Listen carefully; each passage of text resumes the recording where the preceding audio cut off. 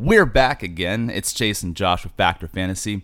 That's Chase, and I'm Josh, and we are here to bring you Season 2 of a series we covered last year, bringing it back around. Today we're going to dive into Loki Season 2, and man, I'll tell you what, from what we saw on screen, a lot of fun stuff up ahead for us here. So Chase is going to be the one in the driver's seat today, taking us through the first episode. We're going to kind of break this down how we have been for these series recently, where we're going to do one episode per series episode. So we're going to have 6 great episodes here for Loki Season 2, an awesome rankings episode at the end. And, before we get started, I'll turn the floor to Chase to say a few words. The God of Mischief is back, baby. Let's go. Yeah, man, I'm stoked for this one. This one is a lot of intellectual moments, so if you're listening to us, definitely pay attention. A lot of full circle, a lot of really good writing. Nice to be in the shoes of some good writing in Marvel now. And yeah, man, let's get a Malice in the Chalice, and then I'll take it away for us. Cheers, brother. Yeah, for sure, man. Cheers. And to your point, like you just mentioned, this is something that you got to pay attention to. If you miss a little bit, it's going to be very confusing, and it's hard to keep up. This is the one that they did a lot of well thought out writing. So there's a breath of fresh air compared to some of the stuff that has been coming out from Marvel recently. So we're really excited about this one, man. But yes, the glass is in the air, and I'll let you take it away. Cheers. Okay, so the episode starts out. If you kind of remember from last season, Loki showed up, and they didn't know who he was, and he was seeing like we call him the He Who Remains statue that was there. So clearly not in the same place. And Loki's running from Mobius and the TVA, which is Time Variance Authority, if you forgot. I know it's been a while. But so the Mobius continues to say he doesn't know Loki. And Loki jumps off the ledge that's behind them onto a taxi below, but crashes into the main central station, the one that has that orange TV ball that we saw last season. And Loki sees Casey, that was from season 1, and asks him if he can tell him what's going on. And Casey alerts the guards that he caught an intruder. So clearly Casey doesn't recognize Loki either. And then Loki, he basically almost like transforms, and what he's doing is he's time slipping and transporting, almost like that Goku instant transmission, but going to another part of the timeline. And then he sees Casey again in another room, and Loki tells Casey that he is being pulled and he was in the past before. Then Loki goes to see Mobius, the vampire. Mobius, remember our guy, Wedding Crashers, baby. So it goes to see Mobius in this current timeline that he's just slipped to. And he sees Hunter B-15, during this time. So Hunter B-15 tells Mobius that the branches are continuing to grow. And Casey alerts Mobius and Hunter B-15 that Loki appeared to be in pain and disappeared right in front of him at the time where he time slipped. Now we have General Dox, that was from last season, and then Judge Gamble. They're all in this room together with all like the head honchos here, and they send a guard to give word that want to see Mobius and Hunter B-15 in the war room. And Loki then time slips again and asks Casey where Mobius is and informs him that he is in the war room. And then Loki arrives in the war room and sees sculptures of He Who Remains all along the wall. And a message from Loki plays, which is this tape recording that plays, and it tells the group that they have had their memories erased and that they're all variants. And he's screaming out of this tape recorder. And Hunter B-15 and Mobius then tell the group that they need a moment to explain. And then Loki plays this recording again, and it's from He Who Remains, and it's another recording, and he says, "You are quite a marvel. I will be proud to lead with you. You made a difference in this war." And you know something's up with it, so he rewinds it, and then he plays it again, and it says, "Thank you for being on my team, for us, for all time. Ravenna Renslayer, you are quite a marvel. I will be proud to lead with you." And that's a big point. And remember, we saw a little bit of her last season. So now Hunter B-15 and Mobius tell the group that they need to stop pruning branches. And Judge Gamble gives the order to stop pruning them immediately because so the branches don't get destroyed. And then Loki time slips into the room where the war room is, and he grabs a pruning stick after Hunter X5 was coming after him to capture him and tries to stop him.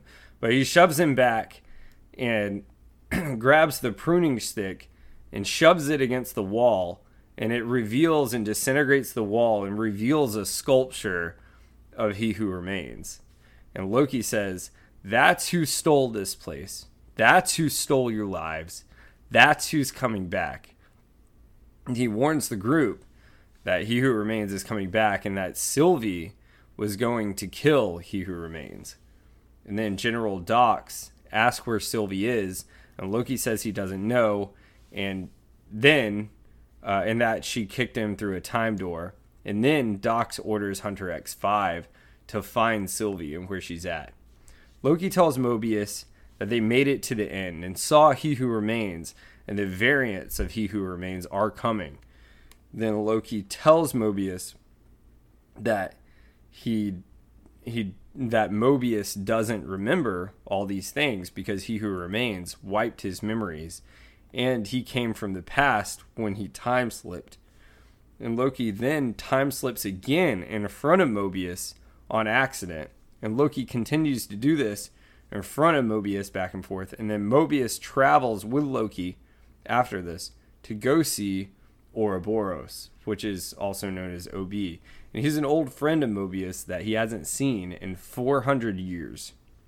And Loki time slips in front of OB when he's getting introduced. And OB was pretty cool. What'd you think of OB? He was definitely kind of one of your genius kind of scientists that got brought out of nowhere.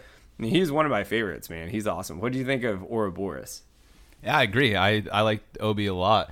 And they cast his type of role perfectly. He played it very believably. I really enjoyed what he brought to the season. And you know, as his role only grows, you know, from this episode forward to the end of season 2. So yeah, but his introduction was great. It was comical in the natural way where everyone, all of us know someone like Obi, you know what I mean? And it was just, like I said, really, really cool. And he played the part perfectly. And yeah, it was great.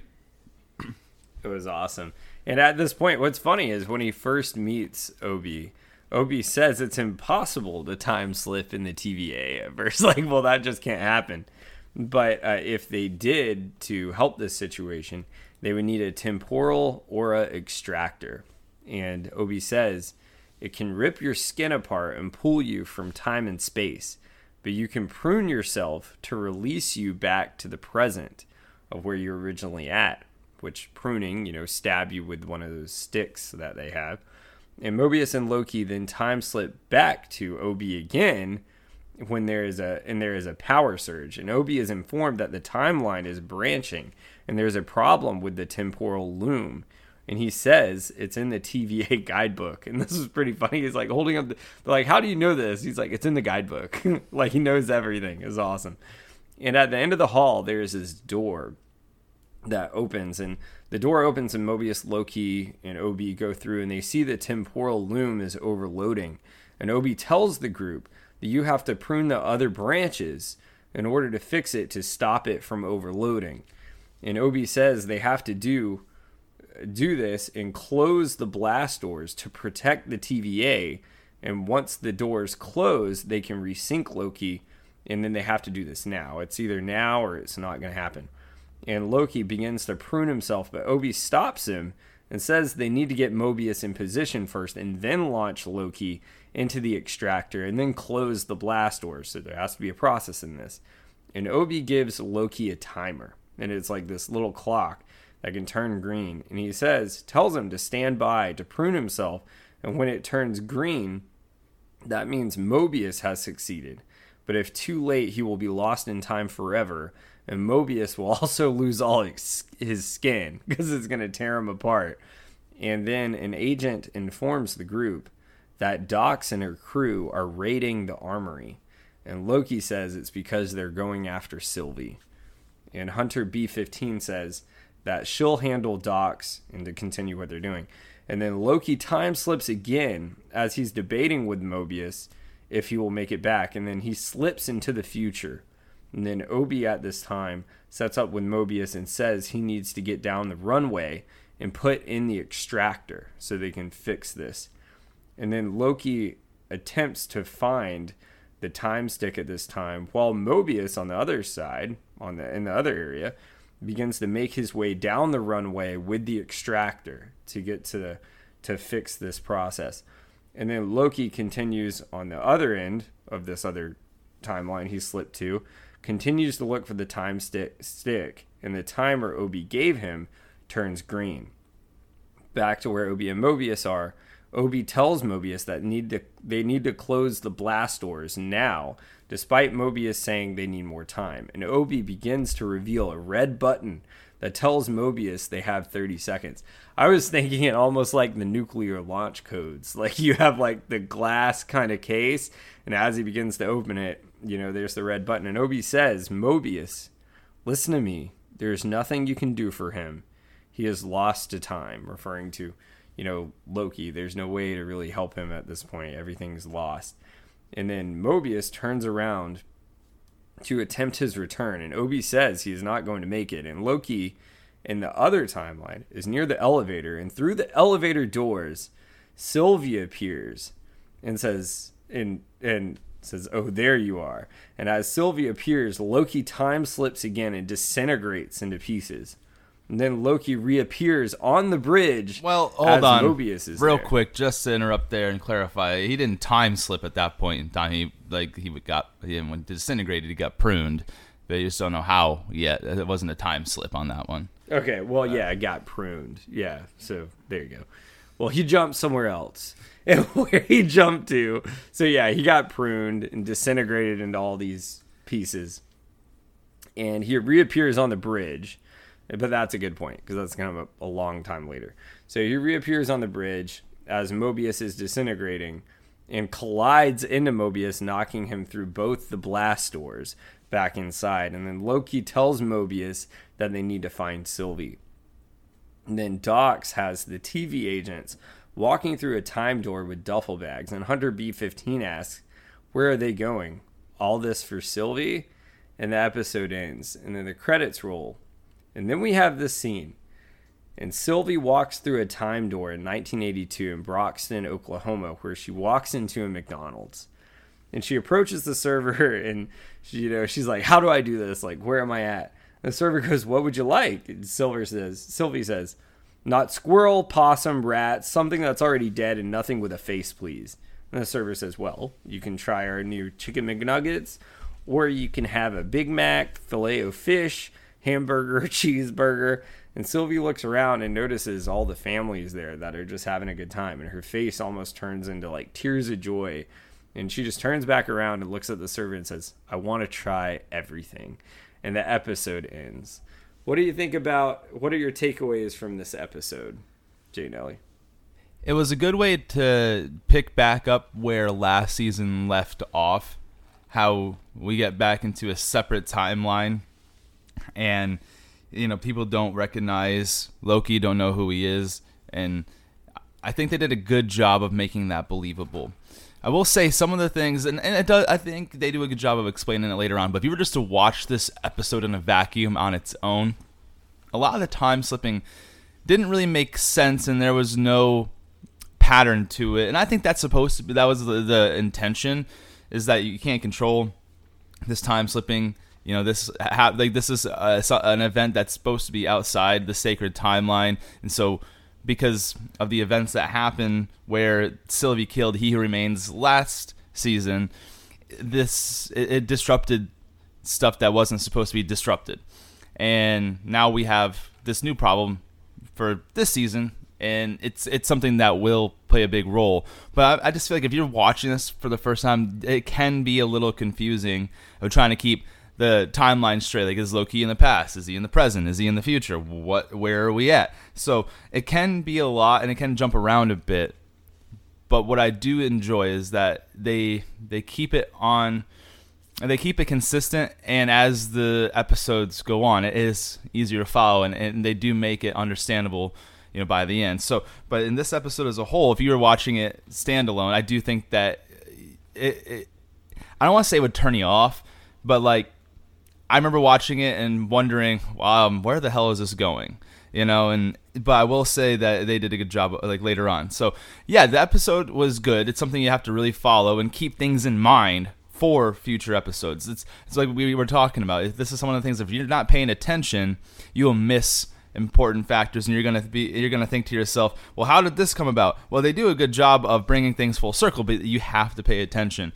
And I do think overall, especially like the introduction of new characters, that this Ouroboros guy, and I think they did a good job with the casting there. I think that what he's able to do, and what I really enjoy too is that the timing of everything in the TVA is so strange. Like you'd mentioned, when he saw Moby, he said, we haven't seen each other in 400 years. Like 400 years? Damn, dude. Like that's 4 human lifetimes, So I thought that was pretty cool. In the way that he's so technologically savvy, he can build something that would take years to build. He can do it in 10 minutes. So he's got these really cool abilities. He wrote this TVA handbook. The handbook's going to come into play later on too. So overall, it was a good episode to start, but I can imagine for some people it being a little confusing just starting and taking this episode to the side on its own. But overall, I think it was good. There wasn't a whole lot of action, not really any fight scenes to stick out or in people dying, but it does set a lot of things up for episodes to come. And it's one of the things where, let's say you just started today on Loki season 2 and you're kind of curious about it, just keep pushing through, because it does end up making sense, and it does set things up to where by the end you're gonna be like, wow, that was really good. So yeah, I think the episode did a good job of building, and I think I would say, if I'm gonna grade it on a scale of 1 to 10, this one alone by itself, I'll give it like an 8.2. I'll give it 8.2 just because a lot of it is more things you got to follow and pay attention to. Would have been nice to see. Obviously, Loki is the God of Mischief, so you think all these big superhero movies, you're gonna at least have a few fight scenes or people are duking it out. But it's more of like a build-up, set-up episode for the future. But they do a good job with it, so that's why I favorably rate it. But those are my takeaways on this one, man. How about you?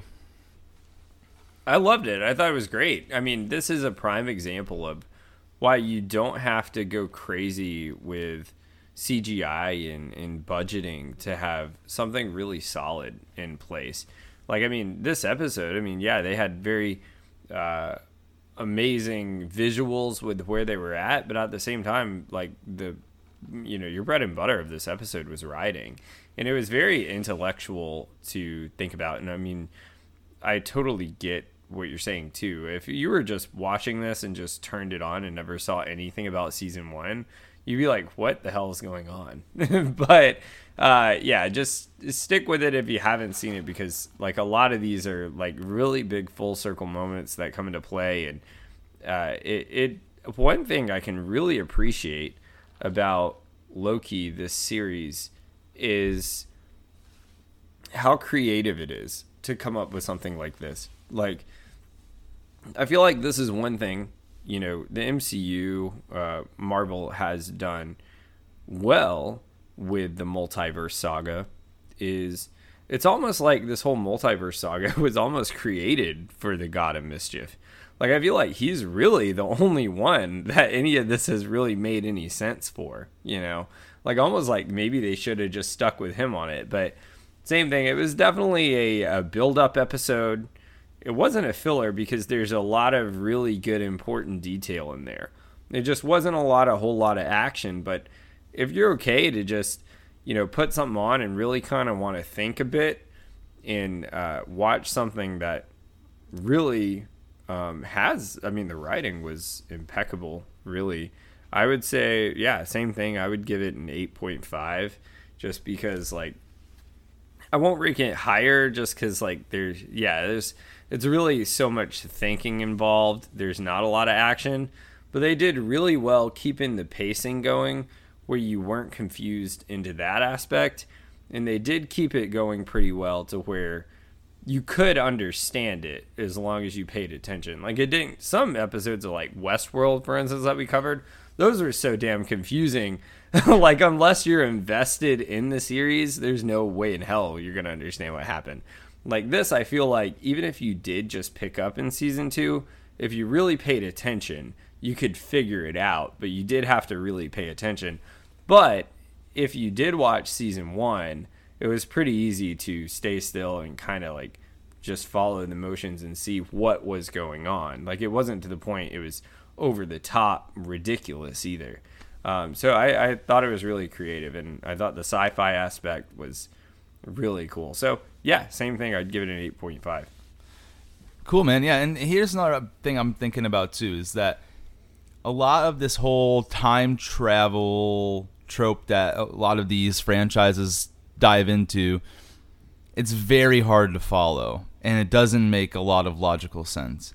And I would kind of even agree with this episode if you take it as a standalone, where, you know, there's no rhyme or reason of where you are in the time, like I said, past, present, or future. You know, so I will say, though, again, I've mentioned this earlier, is that sticking it out and going through, these writers did the best job of all so far that I've come across of making time travel at least make some semblance of logical sense. That's been the hardest thing with time travel. We've had this problem with the time turners in Harry Potter. We've had this problem in other aspects of other works too. But this has been the one that makes the most sense. I'm still not saying it's perfect, but it's always been so hard to follow, because then you start thinking about all the alternates that could happen and how, you know, the butterfly effect, where this small occurrence happens in this where, and if it didn't happen that way, what would the changes have been? And you can go down this dark rabbit hole of just anything being possible, and then if everything's possible, nothing makes sense. There's no congruent timeline, and it can get real messy. But I will say that this series, and especially in this season, starting with this here, episode 1, it does the best job that I've seen to date of explaining time travel and different universes, and it's really refreshing, instead of just leaving it up to us to be like, okay, well, I guess we're just going to assume that's the only thing that happened. I've really showing us the different variations, and, you know, for example, when he's in the past, no one recognizes him, but they were kind of searching for him in the past as like a wanted individual, although he kind of did it when it was, you know, he kind of broke the timeline code back in the first season, so they weren't actually actively searching, just depending on how far back you wanted to go. But, you know, not knowing who he was, not keeping tabs on him, that was a little bit interesting, because you would think that the TVA would keep extra high tabs on not just in regular people, but, you know, for example, God, Thor being the god of thunder, Loki being the god of mischief, maybe the Avengers, people who have like extra abilities. You would think that the TVA would know who these individuals are, whether it's past, present, or future. So that part got a little strange for me, of how they are pretending, like, not pretending, but they act like they don't know who Loki is. And I get it. I would get it when he greets them and they don't recognize him as the friend that he is in the current timeline, but you still should know who that is. So that's like just a small little discrepancy that I don't like. But in the grand scheme of things, this, like, the writers of Loki have done the best job of all the jobs I've seen to date of explaining time travel and different timelines and parallel universes. Those are just my thoughts on it. Yeah, I like what you said there too, because another thing it really does that this is why I'm usually against time travel being brought into fantasy series, is because it's hard to make the audience feel like the stakes are high with time travel.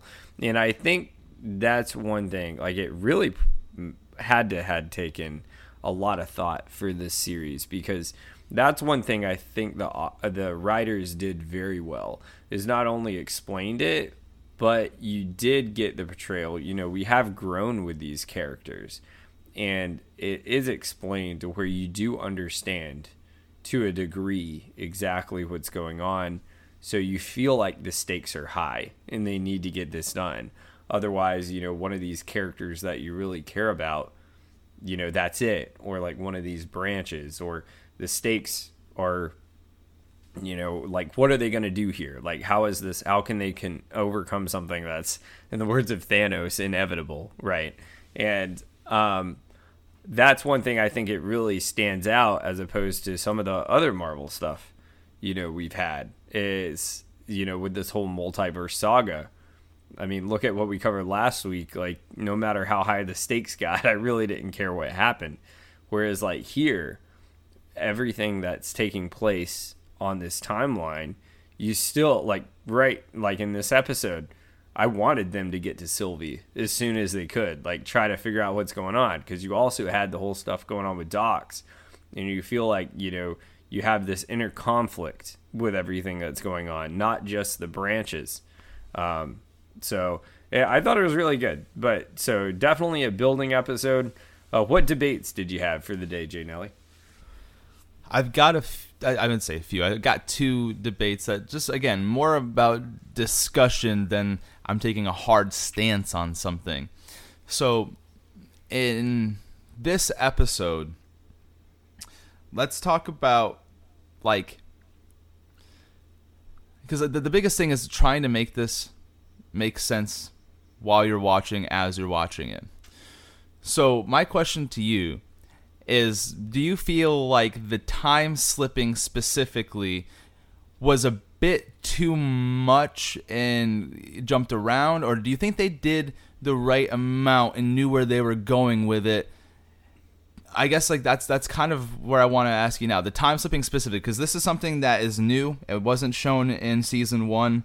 It's something that you kind of had to get used to. And like I said, I think it was written to be random, but it didn't seem as if there was a lot of, like, a pattern, like not even an explanation, but it's not like a pattern. It's something that, it's like, for example, last week, and this is so funny that you can kind of draw comparisons to other works, but for example, last week when we had covered the standalone movie The Marvels, and every time one of them used their powers, they slipped and swapped with each other, but the thing is, like, that was the explanation, is, okay, every time you use your power, even though there's plot holes and they didn't do it every time, regardless, I'll leave that alone. But point being is that at least that was the explanation, and that was the process. Okay, every time you use your power, you're swapping with this person in a different location. So where here, the time slipping wasn't like Loki, obviously you can't use your magic in the TVA.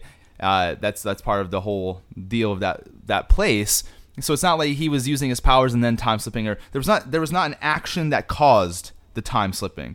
And do you think that they could have done a better job of maybe explaining that up front, or do you like the way it went? And, when I say, do you think they did it too much? Like, do you think they just, I don't want to say they, but the creators and the writers of this episode, do you believe that there was a plan, or do you believe that this is something that they put in as a new way to gain attention that really hasn't been done to this point? Yeah, I think, honestly, it's a new way that probably hasn't gained attention into this point. Just throw something different into the mix. And the reason I say that, and I almost was thinking, well, it could have been a plan because how it's, like, so well written. But honestly, I think it was something they just threw into the mix to make it be creative and something new, because we saw what happened at the end of season 1. And I think it's almost like, how do you even solve an issue like that that you just started? So I think this is part of their answer that they came up with to solve that, with, which we can say it, He Who Remains. I mean, he's talked about in this episode, even though we don't see him. But you have to come up with a way to fix something like that. I mean, for the guy that's at literally the end of every timeline, how could you not have to jump to other timelines if that's what he's doing? So I think that's what they probably came up with. But this is where I think it's one of those cases where it just happened to work out, where as they went along, they kind of put this all together before they did all this, and was like, oh, this plan could really work just because you have some things going in your favor and who Loki is. For example, you couldn't go do this with Doctor Strange. You can't just, I guess technically you could with all the portals, and they've been doing whatever the fuck they want for the past, 2 years now. But it just wouldn't hit home, or really, to me, it really wouldn't make any sense because he has no experience in something like that. So I think it was something they just came up with, but I think it happened to really work out in their favor. What are your thoughts? It's interesting because my thoughts tend to kind of go in both directions. I think that this time slipping, it doesn't make sense, and it did annoy me that it wasn't explained. There wasn't a cause and an effect type of situation where this happens and the time slipping happens, and it's not like, anytime he was high stressed or, in a life dangerous situation. And, that's kind of sometimes how people realize, not even say realize the powers, but like the things happen in those kind of moments. Where this one, he just walking down the fucking walkway and boom, he time slipped into, wherever, whether it's the past or the future. And then, he's talking to Ouroboros and all of a sudden he time slips and, but the one thing I will say, and I do think that there was a direction with it. I wish there was more of an explanation if there was a cause and effect. But obviously not everything's, nice and tied up in a neat little bow like that. But I will say that it does help build for the future too, because now Ouroboros got to see that. He's like, okay, well, now obviously I know time slipping is a thing here, even though I thought it was impossible. That means something's really fucked up with the timeline. We got to figure some stuff out. So I think it did kickstart what's to come, and I think it was definitely the plan. I guess my biggest thing was I just don't know if there was ever supposed to be a cause and effect sort of deal for this, or if it was always supposed to be random and they just kind of figure out as they go. Like I said, I do think as a whole, and you put in a vacuum of the entire season 2 of Loki, not that it makes sense of the time slipping aspect, but it is really important to where everything ends up and how things play out. So time slipping is absolutely necessary. I just personally had wished that there was an explanation of when the time slipping happened. So, but again, that's just my own brain thinking. I want something nice in an ordered fashion, and that's just not always the reality. There's a lot of chaos, especially after you kill the person there at the end of time, and all these timelines are branching infinitely, and you got all these things happening at the TVA that aren't supposed to happen. So this whole season is a little bit of chaos, and in chaos, a lot of things happen that don't make sense. There's no order or explanation to it. So I guess, to be honest, even though it's something I personally would have liked, I think they might have gone the right way with it, because, like I said, it fits the theme of the entire timelines collapsing and bursting into chaos now that the sacred timeline is in jeopardy. So, I think that they had a plan for it, and I think the plan ended up working out to their favor. I was just kind of curious if we thought that they did too much with it, or they didn't explain it enough. And I could see people who watch this episode alone might have those concerns of like, where the hell are they going with this? Why is this happening? There's no explanation here. There's no cause and effect. So, I will say that, digging a little bit deeper into it and thinking about how this season started, everything kind of going to shit because they killed the guy at the end of time, and how everything's kind of tossed into chaos now, and we got new timelines that aren't supposed to be there. We're not pruning stuff anymore because we're trying to make sure as many people live as possible on their own timelines. And all this is, again, it bursts into a form of chaos, and there's no pattern or decent sort of sequence of events in chaos. So I think that's a really, again, strong writing on this end. But I do just personally wish there was a little bit more explanation on that of like, okay, well, when this happens, that's when Loki time slips. If his shoe's untied, then he time slips. Just anything. Give me something. But the randomness of it may actually be the most logical path. So don't necessarily hate it. But those are my thoughts on it. Did you have any other thoughts on that before we move into my second debate? No, man. I mean, I just think it's, honestly, just going on what I said, like, I think I don't know how. The issue I have, because usually I think things are planned. How do you plan for something like that? I mean, I guess you'd come up in your mind and be like, oh, he's going to time slip. But my issue I have with them thinking, with anyone assuming this would be planned, is this was never brought up ever in any like Marvel film, in any season, any last season of Loki at all. And all the Marvel universe is supposed to be connected, and we never even had any reference of this. So, I mean, I just think it's kind of, I mean, maybe it was planned and it's something they came up with towards the end of last season, but I think it's just something they just threw in there and just wanted the audience to accept. But because of the setting we're in and kind of what we've been told, like with the TVA and everything, which we have just had to accept a lot of stuff. Like you go throw the time variance authority in Iron Man, you'd be like, what the fuck is this, right? Like that would make sense. But because of the setting we're in, I think it's something they decided to write in because they thought it'd be cool, and then threw it at the audience and was like, oh, okay, you know what, as we're writing this is going to work because this is where this could play an effect, which really leads me into my debate, which is, it's kind of a big one here, but and we won't go into anything that happens later on in the season or anything, but from a Loki perspective, because think of it this way. Loki, to the rest of the Marvel universe, besides what we've seen, as an audience, we know, they haven't seen him since Infinity War. They still think he's dead, most people, right? Because, you know, he was killed by Thanos, that variant of him, right? So, and we know He Who Remains is the, just keeping this in mind, like he is the enemy and he is the big bad right now they're going to take down. With this time slipping going on, where does Loki play a role in the overall goal?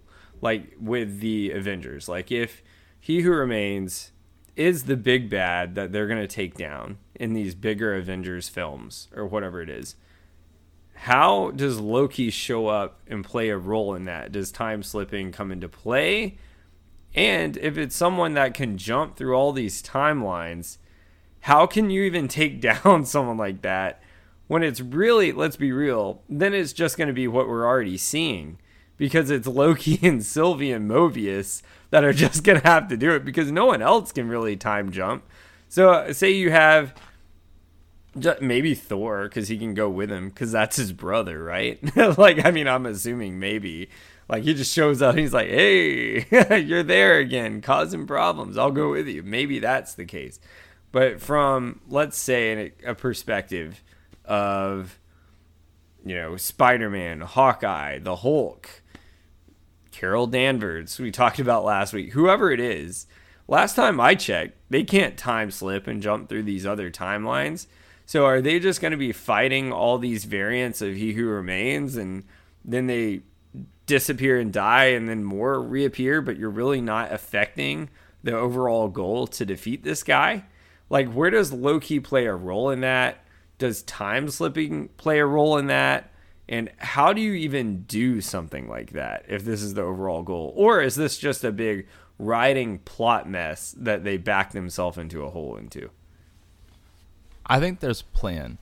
And I think that, because as we are here today, here in episode 1, the time slipping is random. So it's not like we can count on even Loki at this point being able to go to timelines at will when necessary.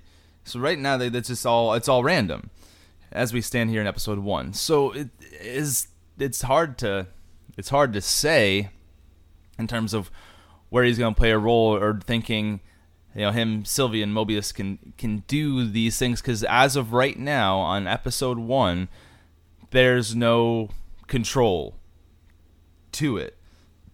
Do I think time slipping is going to play a role in this next phase of Marvel? Probably. You know, and we did set this up, this whole introduction to the multiverse, has, it's been set up for some time. Obviously, we had Doctor Strange in the Multiverse of Madness. We had Spider-Man, No Way Home. We have, obviously season 1 of Loki. Now we got this season 2 of Loki. So I do think that there's going to be a multitude of ways where the Avengers or whoever is left are going to be able to traverse different timelines, whether that be with Loki, with Doctor Strange, maybe Wanda plays a role. I don't think it's all the TVA or nothing. I don't think it's just, Sylvie, Mobius, Loki, or we're fucked. I think we got a few ways, and I think they did a good job. I don't think they wrote themselves into a corner at this point. I do think that there is a plan, and I can kind of see where it would go, because I do think it's going to end up having to be where we've got to go to different timelines and take out different variants until there's just no more variants. At least I think that was their plan. Obviously, some things have since happened, that could throw yeah. certain things into a little bit of a hiccup. But who knows? Maybe there's a way that they can explain and kind of get back on track with the original plan, even though it might look a little different. So what I'm saying is, at this point, how we stand here, I don't think this time slipping thing is random. I don't think, you asked me, like, where do I think Loki plays a role? I think, just knowing a little bit further of, the end here at season 2, I think that, without giving anything away, Loki's gonna he's not going to have an issue needing to go where he needs to go and appearing where he needs to appear. I don't believe that's the case. Unless, him doing so involves having to... How do I say this without giving anything away? Unless him going to these places would cause a disruption in other ways. And I'll leave that where that's at there.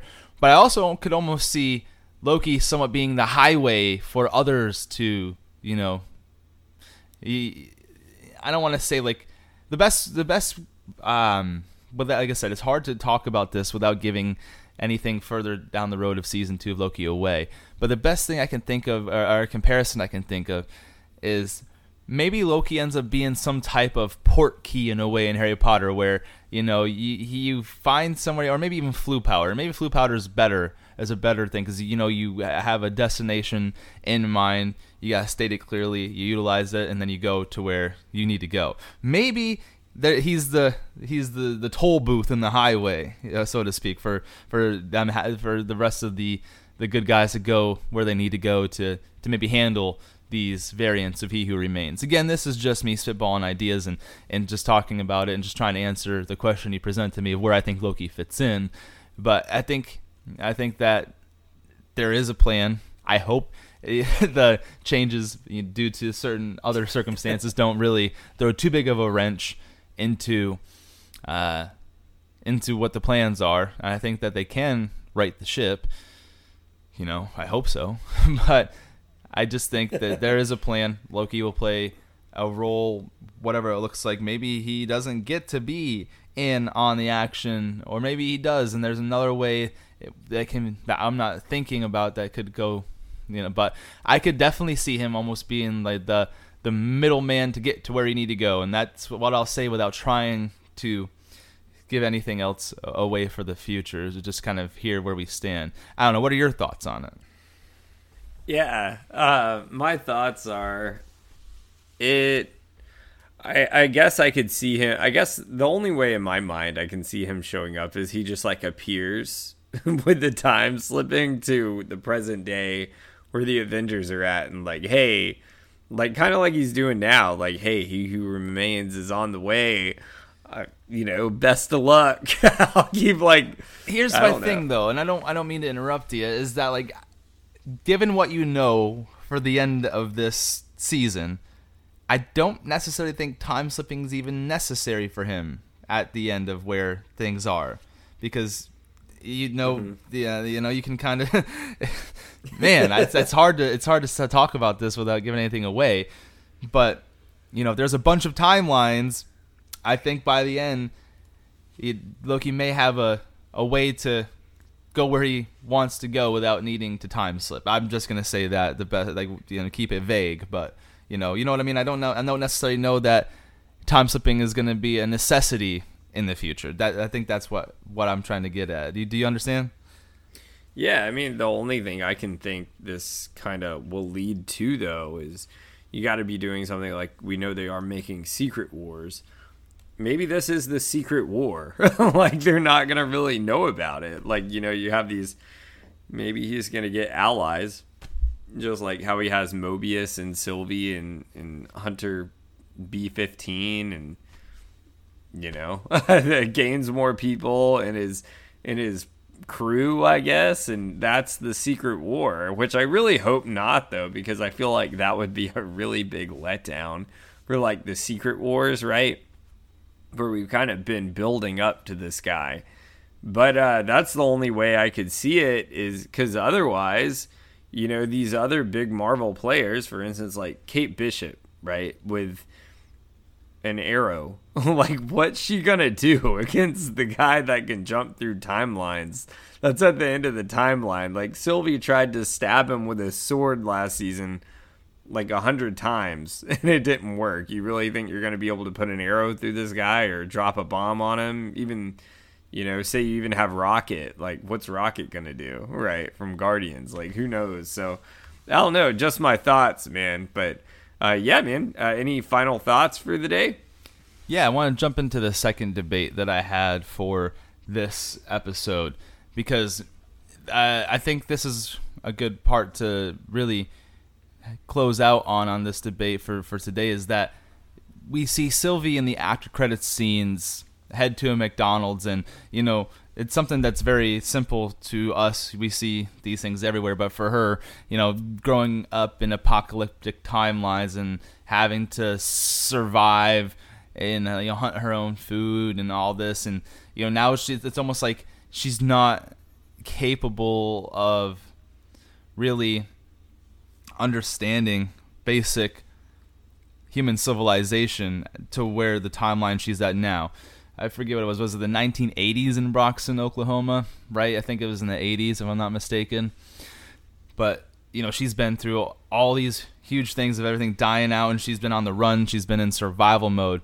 And so, I guess my question regarding Sylvie here, and maybe it gets answered later in the season, but for where we're staying here today, do you think time spent for her in a quote-unquote normal, non-life-threatening location, do you think it's going to change her to maybe be a little more empathetic, maybe grow emotionally instead of just always having to be on the run in survival mode, having to kill people? Do you think this time is going to be good for her to, who knows how long she's going to stay? Time's very relative, especially in this series. But do you think the time spent in a timeline where there's nothing really bad going on, it's majority peaceful, you're in this small town in Oklahoma, you're at this chain restaurant that's just kind of starting up and gaining prominence, and there's really nothing bad going on in the world, do you think this is going to help her grow as a character, maybe help develop her a bit more to where she's not as cutthroat and not as like life or death type of deal, and she's going to grow as a character from this experience of kind of living a quote-unquote normal life for a bit? Yeah, I think she is. And the reason I say that is because you can already see her changing a good bit right now. Even from where she was in season 1. Remember, in season 1, they found Sylvie because she was another variant of Loki, and they thought she was basically going to burn down cities and kill people and stuff, right? Now we've learned Sylvie really hasn't been that way, really, even since that time. And I think the only reason, she was really going after He Who Remains was because she had fear of losing something like this or wanting something like this. And you can really tell on her face just being at the McDonald's that like she never wants to go back, which I won't give away anything in the future, but I think she's one of those people. Like, I think she has warrior skills and qualities and a warrior mentality, but I don't think she truly ever wanted that. I think it's something she was forced into, which led her to become who she was. Interesting, right? It's kind of like Anakin before he went full Vader, right? But Sylvie's starting to go the other way. Like, I'm going to become the monster you made me.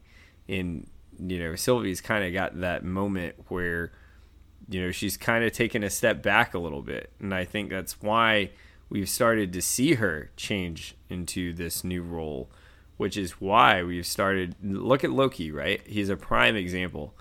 People forget he's the dude that he's even joked about it.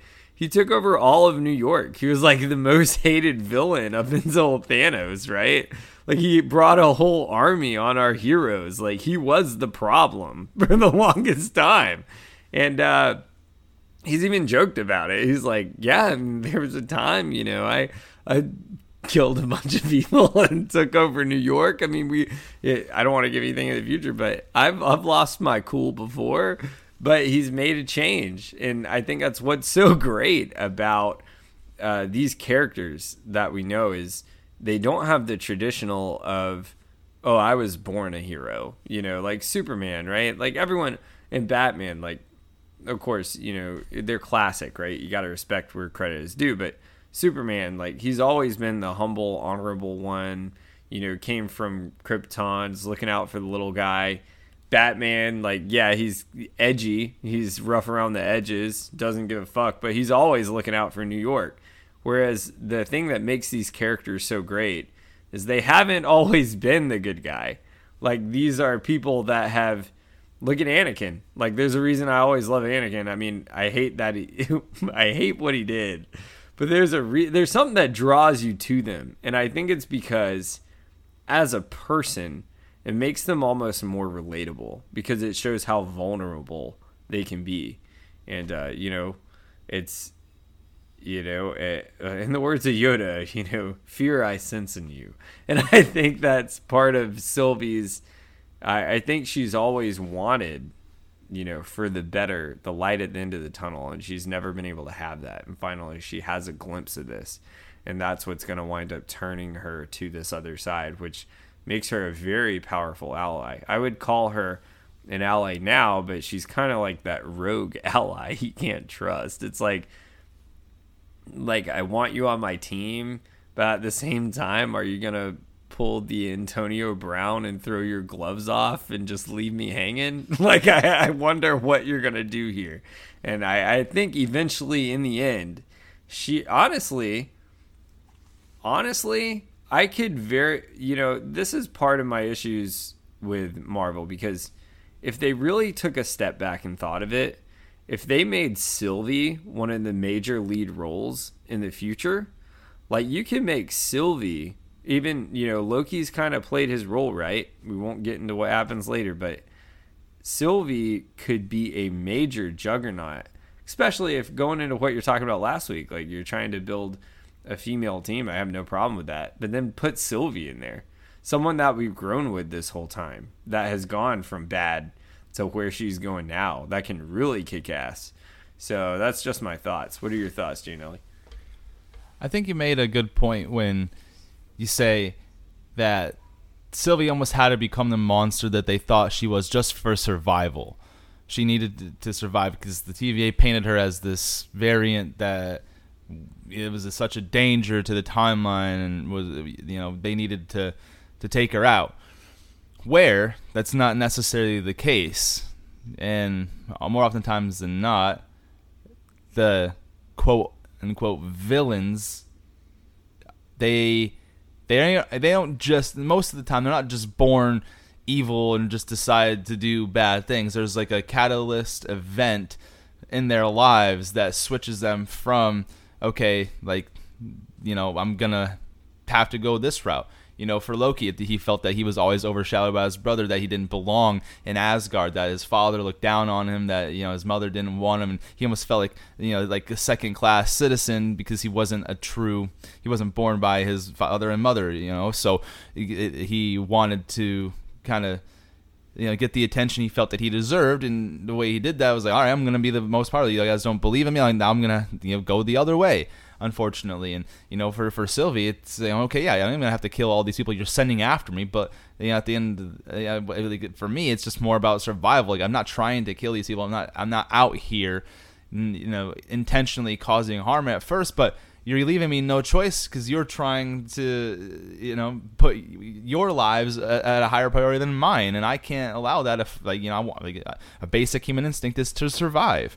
So, I do think what draws us to these types of villains, and not just us in terms of me and you, but the audience at large, is that we all love a good redemption story. We all love a good redemption arc. Someone who lost their way, who the world is written off, somehow makes a comeback and endears themselves into the hearts of the people in a good way. That's why those kind of characters are more memorable than the ones that are just good from the start, right? And there's nothing against characters like Captain America.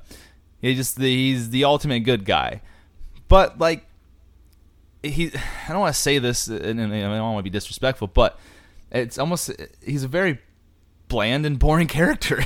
You know what I mean? There's really not a whole lot. I talked to a bunch of people. Very few individuals will list Captain America as their top favorite Marvel character, right?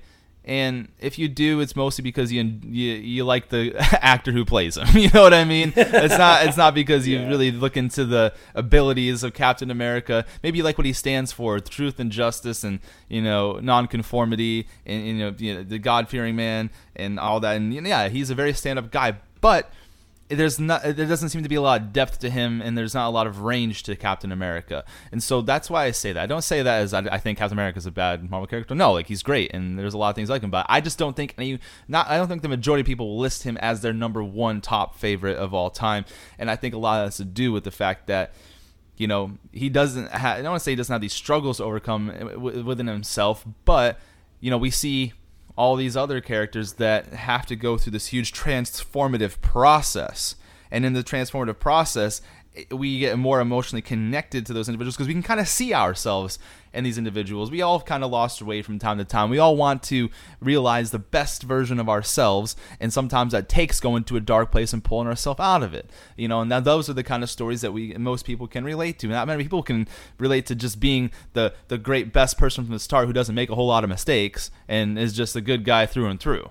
And it's hard to relate to that. So that's why I think that we relate so much to these characters. We all love a good redemption story. And then, to kind of bring this full circle back to the actual debate that I mentioned of Sylvie's time in this quote-unquote normal civilization, do I believe it's going to help her character development? Yeah, and I do. I do think it's going to help a lot. And I think it's going to, when she doesn't have to constantly fear for her life and act accordingly, and she gets a second to breathe in and really take in a time of peace, and I don't want to say prosperity, but at least a time of peace and calm, it's going to allow her to kind of connect with people a little bit better on deeper levels. And she's not going to be that cutthroat villain of who you guys made her out to be by trying to hunt her down. And I do think that it will assist in her character development going forward. And yeah, man, that's my thoughts on that. Did you have anything you wanted to add to that before we close out? No, man, I like what you said there. It's very true. No disrespect to Captain America, but yeah, he was always good from the start. Everyone knows me here, everyone knows who my favorite Marvel character is, really my favorite character of all time, and it's very hard to beat Daenerys Targaryen or Hermione Granger, but we all know it's Peter Parker. And the reason I've always loved Peter Parker is, if we can even look at Spider-Man No Way Home, right? Even though he's always tried to do the right thing, look who had to stop him. Tobey Maguire, the OG Spider-Man, because he was taken to such a dark place, he didn't care anymore. And I think we've always been, we've all had to go through dark times like that. And it's the struggles with the real world for the characters I think we most relate with. And that's why we love these characters so much. It's not about, even Danny, right? Like, we all know, we know what she did, and she's still one of my favorites. And it's because of the struggle she went through the whole time. And last time I checked, she didn't give two fucks about burning Lord Varys to the ground. So, I mean, it's like kind of one of those things. We all love characters that are truly relatable, that you can see the flaws in these people. And I think it's great, you're standing for good the whole time, but at the same time, how realistic is that? Like, in a real world, like, maybe you're the greatest soldier out there. I can't sit here and say you're not. I don't judge people, but at the same time, especially who I am, I think it's very hard to be perfect in life. And when you have a perfect character that's been developed, it's very hard to get on board with them, because you, at least in my opinion, it's very hard to see yourself in their shoes in that way. But with that, I'll let you close us out, man. Yeah, bro, sounds good. I like the way you put that. Well, folks, if this is the first time that you've tuned into us, we really hope you enjoyed what you heard. If you've been with us since the very beginning, thank you for continuously being the shields that guard the realms of fantasy. If you're looking to where you can find us online, we're on all the social media platforms. We're on Instagram at Official Ridiculous Patronus. We're on TikTok at Ridiculous Patronus. Backup Instagram at fact_or_fantasy. Backup TikTok at fact_or_fantasy. We've got a Facebook fan page, Chase and Josh Factor Fantasy. We're on YouTube, Ridiculous Patronus. We're on Twitter, RP Factor Fantasy. Snapchat, RP Factor Fantasy. We do have our own website as well, ridiculouspatronus.blogspot.com. So please click like, subscribe, leave a review, comment. All the audience engagement helps us out tremendously here on the show, so please continue to do so. Leave star ratings as well. And in terms of where you can find the podcast, if you're an Apple user, you can find us on Apple Podcasts. If you're an Android user, you can find us on Google Play. We're on Spotify. We're on iHeartRadio. We're on Amazon Music. We're on Audible. We're on Stitcher. We're on Acast. We're on our host site, Podbean. Wherever you get your podcasts, Chase and Josh Factor Fantasy are there. We are out for the day because this has been another ridiculous production. Chase and Josh Factor Fantasy signing off.